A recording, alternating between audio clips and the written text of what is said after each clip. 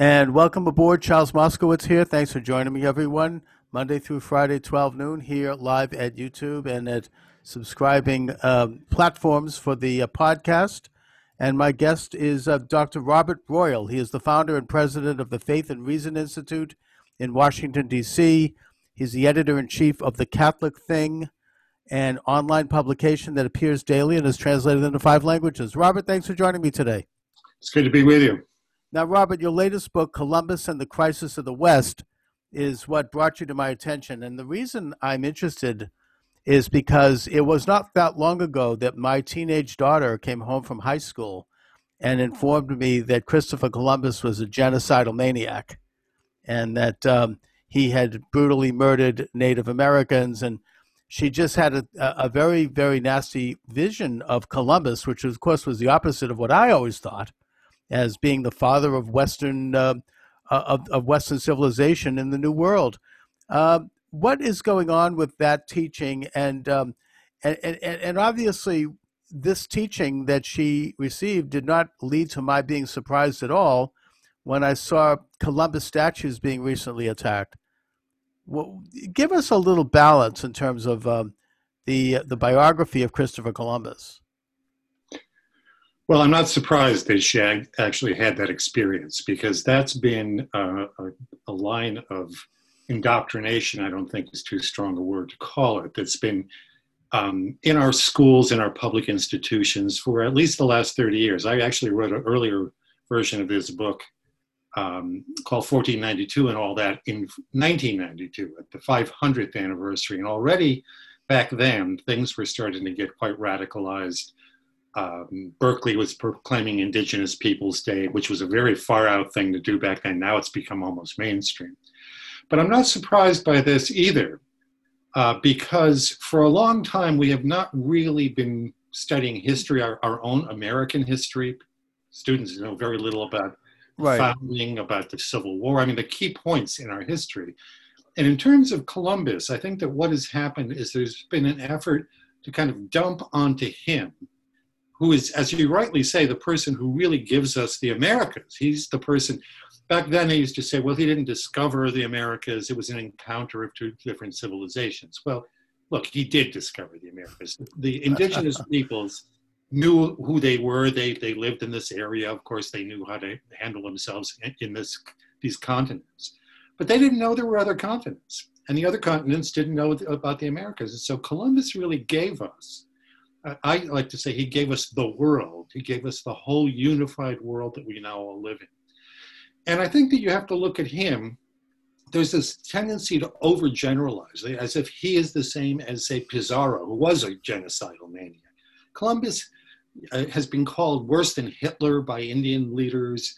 People talk about him killing millions of indigenous peoples. This is simply nonsense. I mean, how would you kill millions of people anyway back in those days? There really weren't even millions of people in the New World. Well, there is revisionist demography that's being done. Maybe there were millions, maybe that there weren't. It is true that many native peoples, and in fact whole tribes and villages and whatnot, were wiped out by diseases. But that's not anyone's fault. I mean, this is, like, if somebody had come from Wuhan, China in 1492 to the New World, it would have equally wiped out. That's right. There wasn't, and many Europeans were wiped out by the import of bubonic plague from by Genghis Khan. Right. You know, people. This is a history of disease. People don't have immunity to various illnesses when they're introduced. So, look, I would start with a generalization of my own. These are people in our educational system, in the media, elsewhere, who would like to point to Christopher Columbus and say that he's the beginning of everything bad that occurred on these shores. Right. And I'm going to say, if you're going to make that overgeneralization, then you would also logically have to say he's also the source of all the good things that happened on these shores for the last 500 years. No one's going to grant him that. And so I don't think we should pile on this person who was primarily an explorer. He was not an exploiter. He came to the New World to evangelize, number one. He was a very serious Christian. Mm-hmm. He also came to the New World in the hope of setting up a kind of a trading post initially. Now, later on, it was clear that there wasn't all that much in the Caribbean that they could trade. So he started to set up agricultural colonies. And it is true that there were times when he didn't know how to handle either indigenous peoples or Spaniards. And I think that needs to be emphasized. He would be kind of indulgent toward them, and then things would get out of hand. And yes, he'd have to hang some Indians and hang some Spaniards as well. So he wasn't very good as a governor, and we have to recognize that about him. He didn't really know how to keep order and run an orderly operation. However, that wasn't his primary interest. His primary interest was as an explorer and an evangelizer. And we have to say he was one of the most amazing people in that regard. And that's what we remember him for, just as we remember Jefferson for the Declaration and Washington for being not slave owners, but for being the fathers of our country. And that's how I always thought of Columbus. And I think that the reason he's under assault today by people who I would say primarily trace their ancestry back to Europe, by the way, and by the way, Native Americans as well are better off today, probably because of Columbus, certainly. But putting that aside, that he is under attack because he introduced Western Judeo-Christian civilization to the New World and created an incredible civilization here.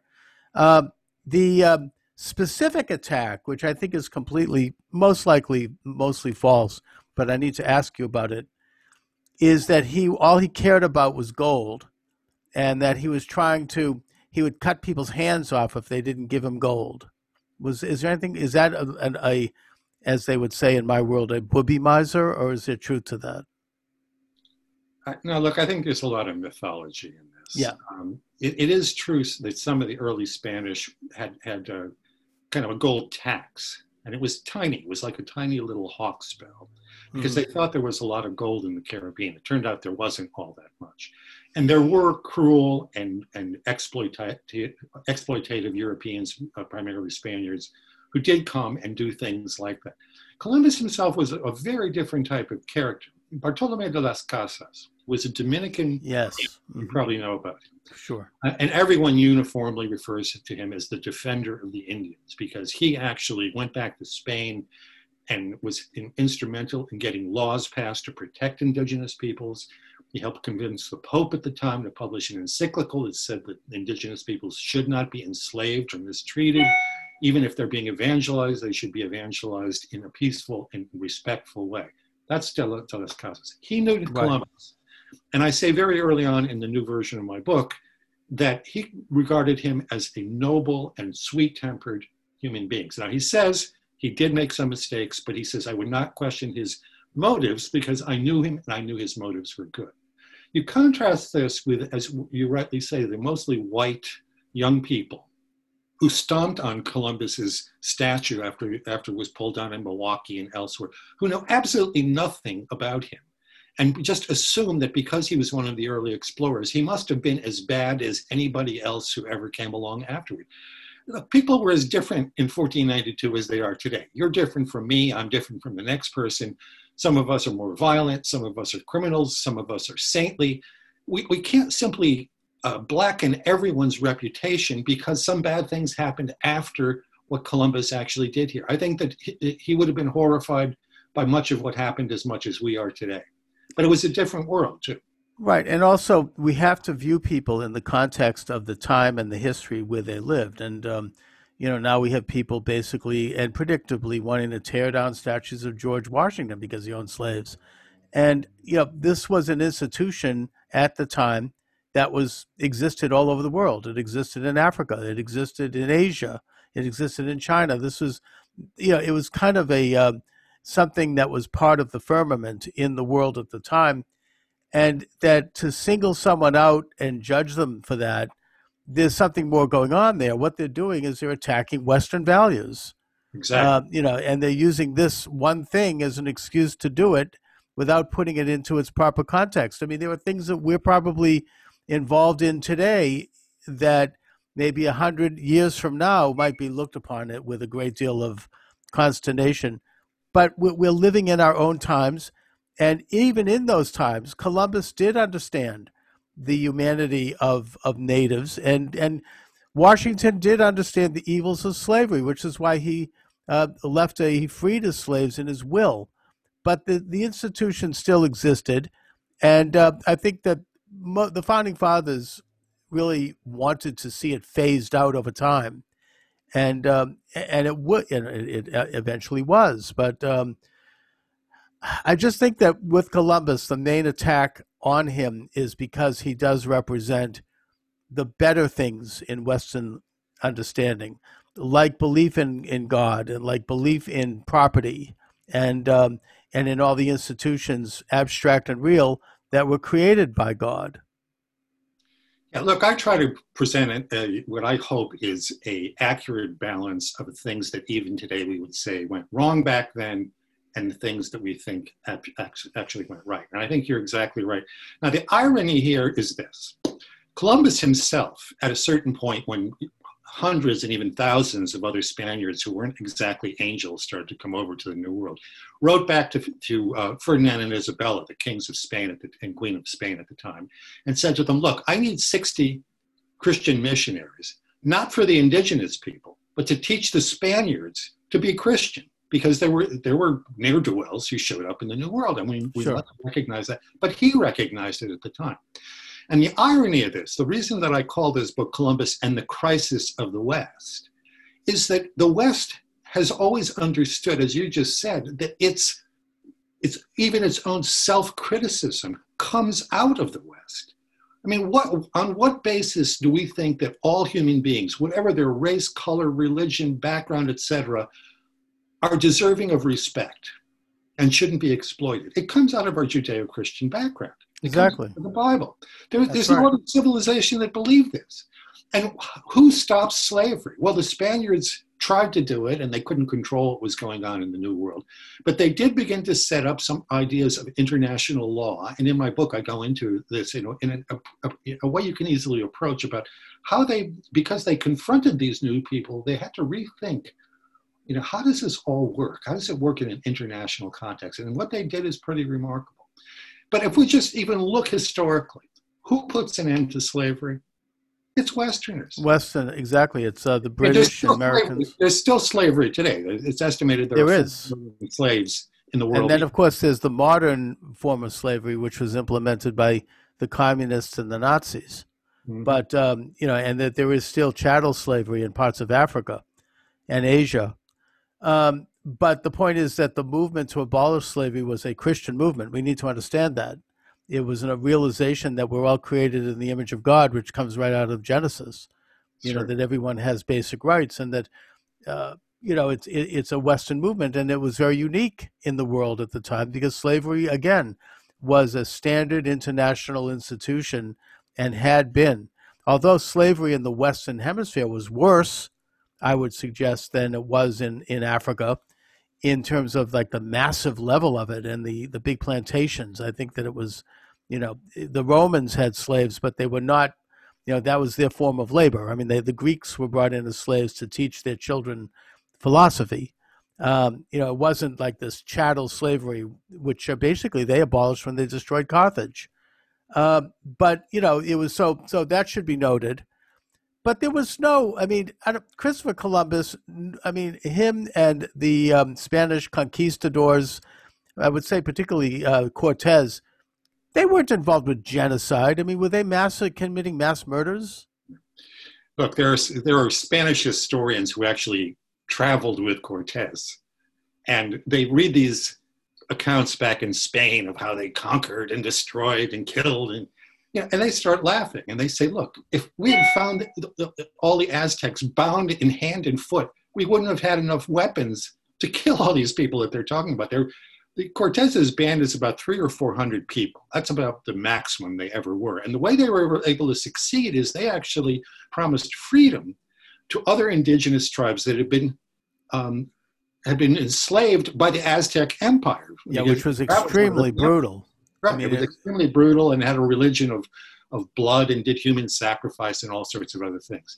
Now, look, again, we go back to this point. What actually is the moving force behind this criticism that we have today? Ironically, the people who want to criticize a figure like Columbus or somebody else, they depended on the very values that were brought over with Of course.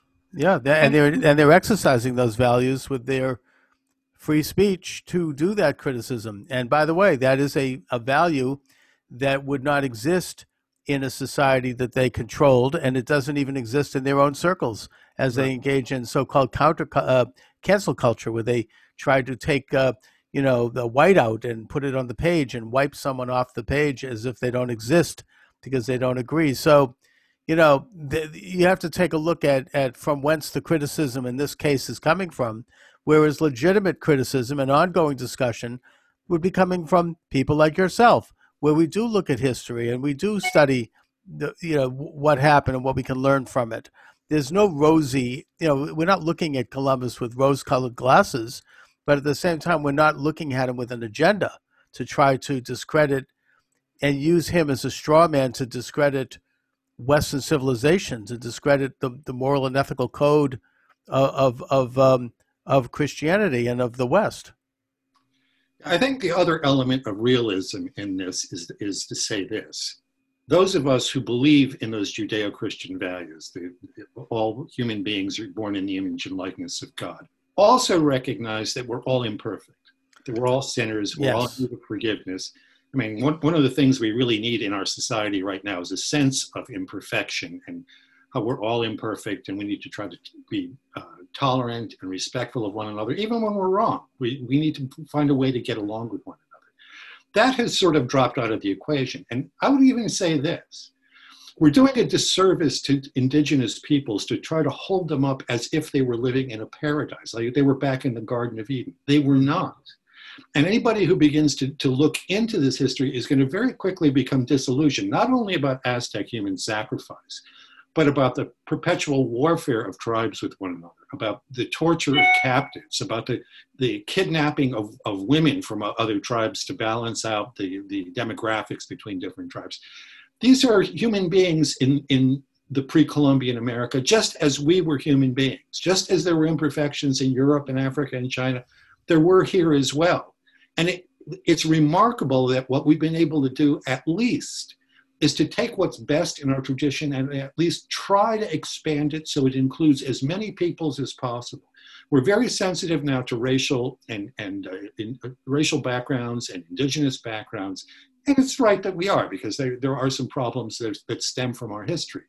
But let's just say that even in terms of black-white relations, they were, I think, getting better, and perhaps we're as good as they had ever been in the country before we tried to racialize everything that's happening. I'm not saying they were perfect. What I'm saying is we were at least working together. We were respectful for one another. We were striving to do some things, failing in certain ways, succeeding in other ways. We've elected a black man as president of the United States. No one, even just a few decades ago, would have believed that would have been possible. So probably the deepest flaw in this canceling and this utter profound criticism of people in the past is that people today don't recognize their own imperfections, don't recognize what they owe to the past and what they need to do to in their own lives begin to carry what's good forward. And to me, that's the most radical difficulty we're facing of all.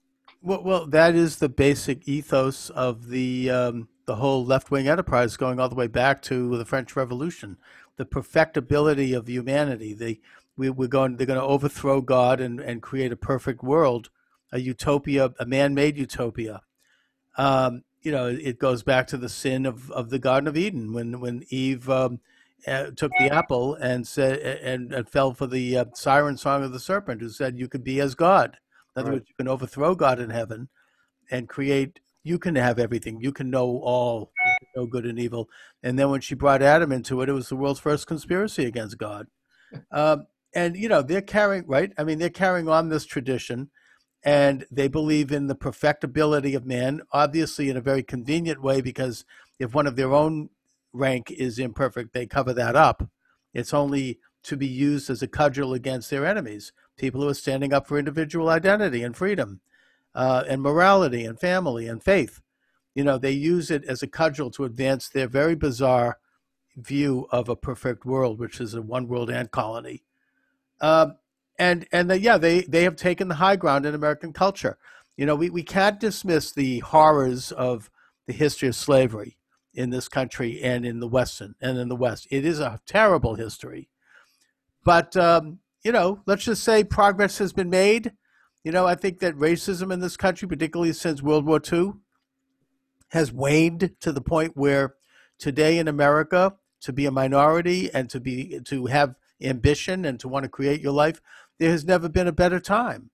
There's enormous opportunity. So this is why I think now they're using race as a weapon, and they're taking out a microscope, because you can't find very often real old-fashioned racism anymore. You're not going to say someone's not going to hire you because you're black, or something like that.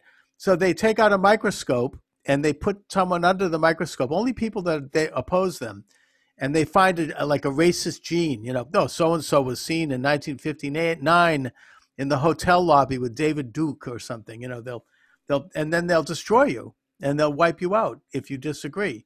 And these are for trivialities. If you say something may be offensive. So, we all make mistakes, but that now has become racism.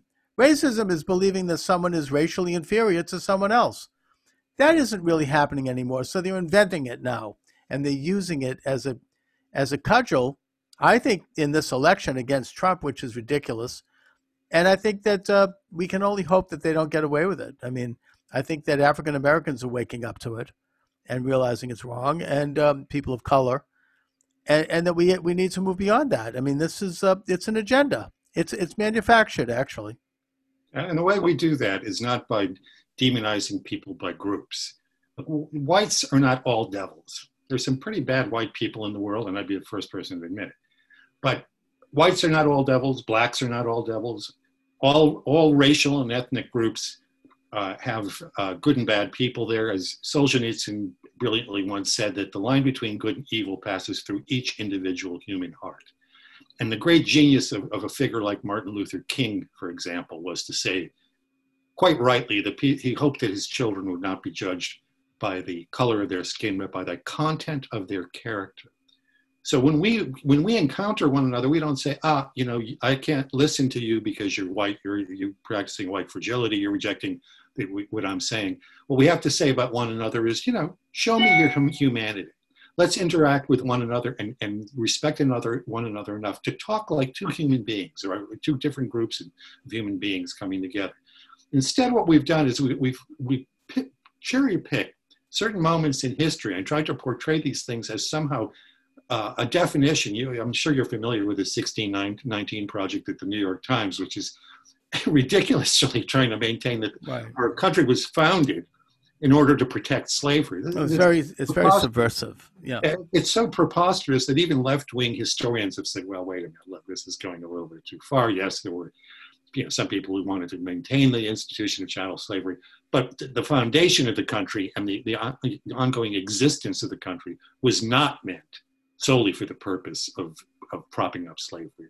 And we see more and more of this. And I think institutions, churches, corporations, families, individuals, local jurisdictions, states need to stand up to this blackmail. That's all it is, really. It is preposterous, but it's blackmail that's based on no historical fact.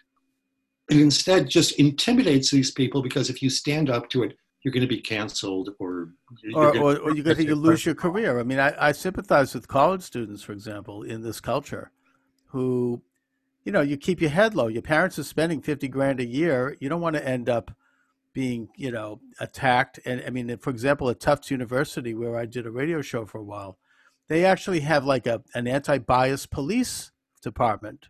They're like the Gestapo. Somebody can call up and drop a dime on you and say, oh, this person said this and that. And you could be called in and you could be removed from the college. You could have a mark on your record. It could destroy your future.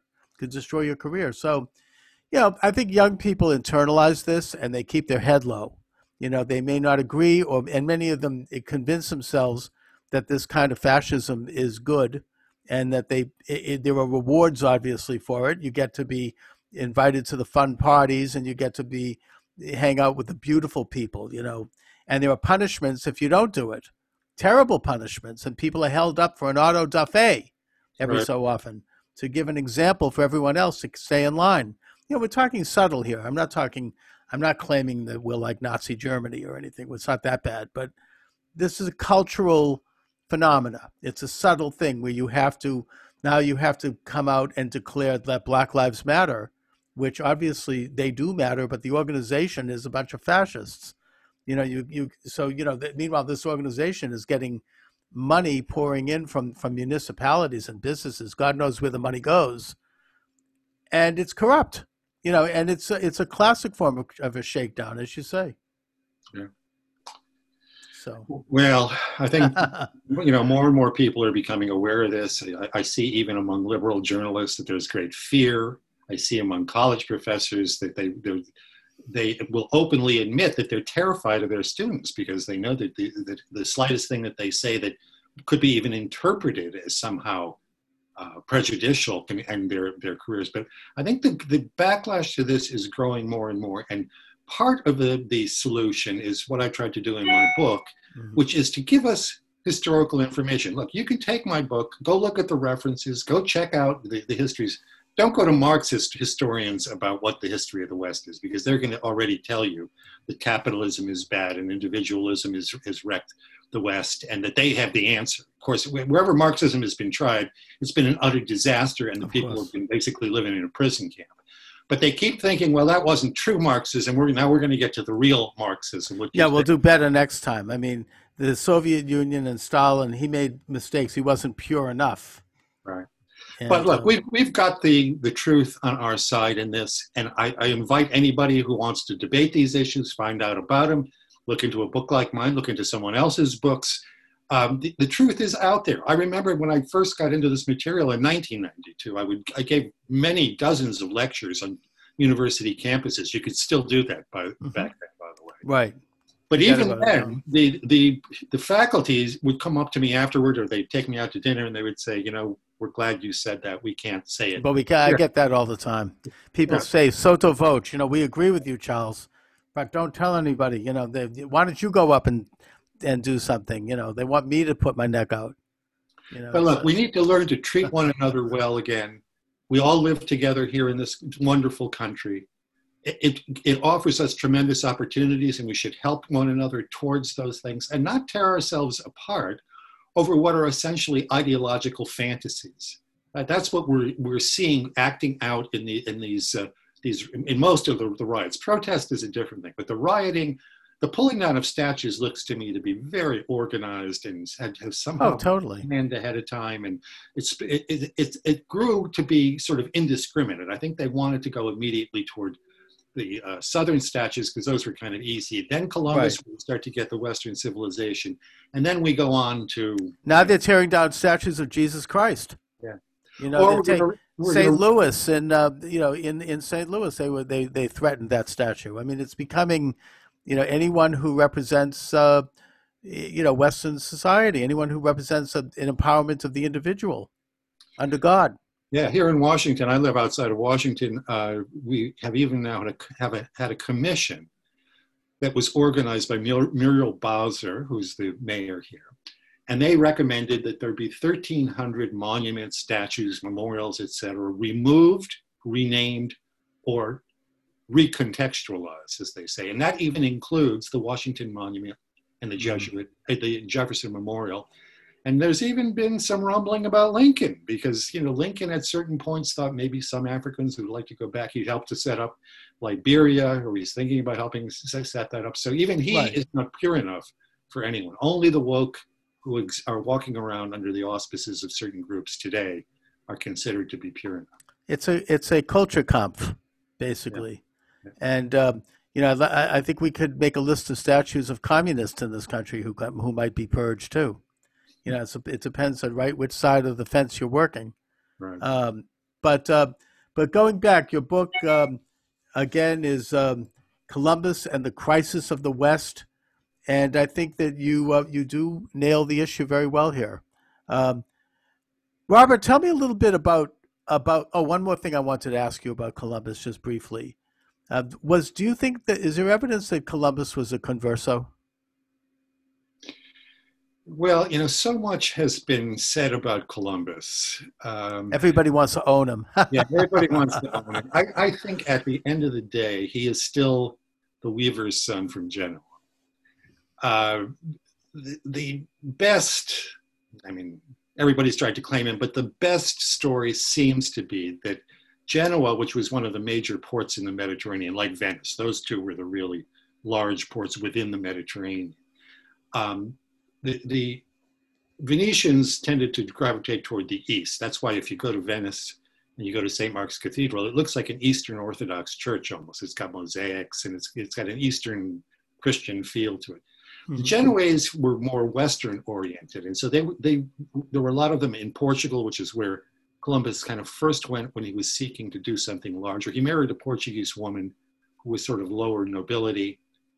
And there are all kinds of stories about, well, are these converso groups, and then it's in Spain, and it's hard to sort this stuff out. It's a very complicated history there. I don't think you can, other than the large scale facts about his life, and we know that he sailed down the coast of Africa. We think he went as far as Iceland. We know he was in Greece. Other than that, we don't have a huge number of facts about him as a human being. But, there are a lot of people in the past we don't have a large file about as well. So right. Almost anything is possible to believe about him, that he was Greek or Jewish or Portuguese or Spanish or Italian. But I think he's a Genoese. And he was obviously a devout Catholic, even if he might have had converso parents, or in a way similar to De Las Casas, who had converso parents, and Teresa of Avila. So they were devout Catholics, and they were Christians. Look, people point to him and this idea of evangelizing as if that was just a cover for whatever else he wanted to do. No, I don't think so. He's very sincere. But we know this. There's a fact.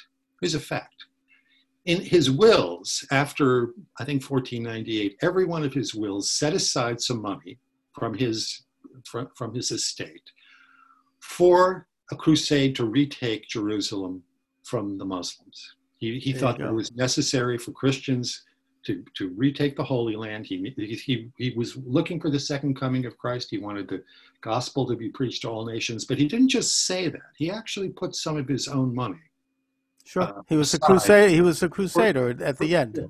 He put it aside for that purpose. So I think we can take it as at least established that was a rather sincere goal on his part. And there you go. And it introduced, as we've talked about, the Christian faith and Christian culture to the West. Mexico is today, I think, the world's largest Catholic country. Brazil. Oh, Brazil is? Okay.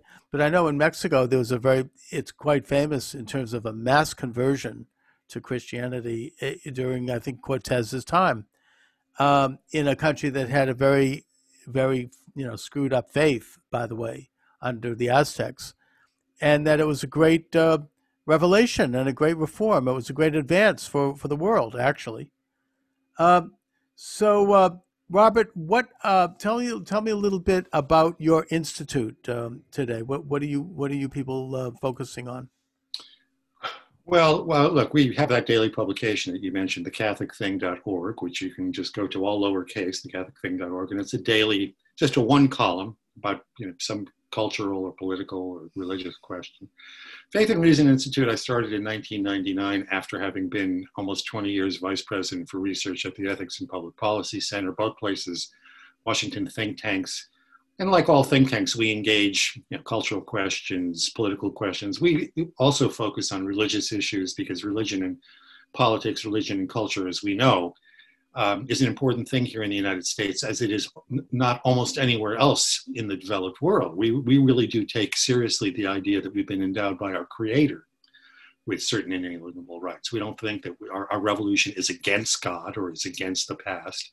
Our revolution is a revolution to restore what were God-given rights within a system of law and order, limited government, et cetera. Mm-hmm. So, we all write books. We appear on TV quite frequently. Radio, write magazine articles. Back when we could meet face-to-face, we used to organize conferences and debates and whatnot, all that stuff. Well, I really admire your work, and I'd like to call on you from time to time to talk on a lot of issues we couldn't even touch on. I'd like to, I consider myself to be a great friend of the Catholic Church, even though I'm Jewish, and that I want to see the Catholic Church fly right in terms of its moral mission to the world. I've got some questions about that, about the present Pope. I want to, there's so many areas I'd like to get into, and I'd like to be in touch with you about that to do some more programming. That'd be great. I'd enjoy that. All right, Robert. So the book, again, is Columbus and the Crisis of the West. Robert Royal is the author. The book's available at Amazon. Robert, do you want to mention any websites? Well, they can also go to Sophia Institute Press, which will get you quicker action, actually. SophiaInstitutePress.com, I think, is what it is. It's in Nashua, New Hampshire, and they were a great outfit. I Wonderful. really enjoyed working with them. All right, Robert. Thanks so much for joining me this afternoon. Good to be with you. All right.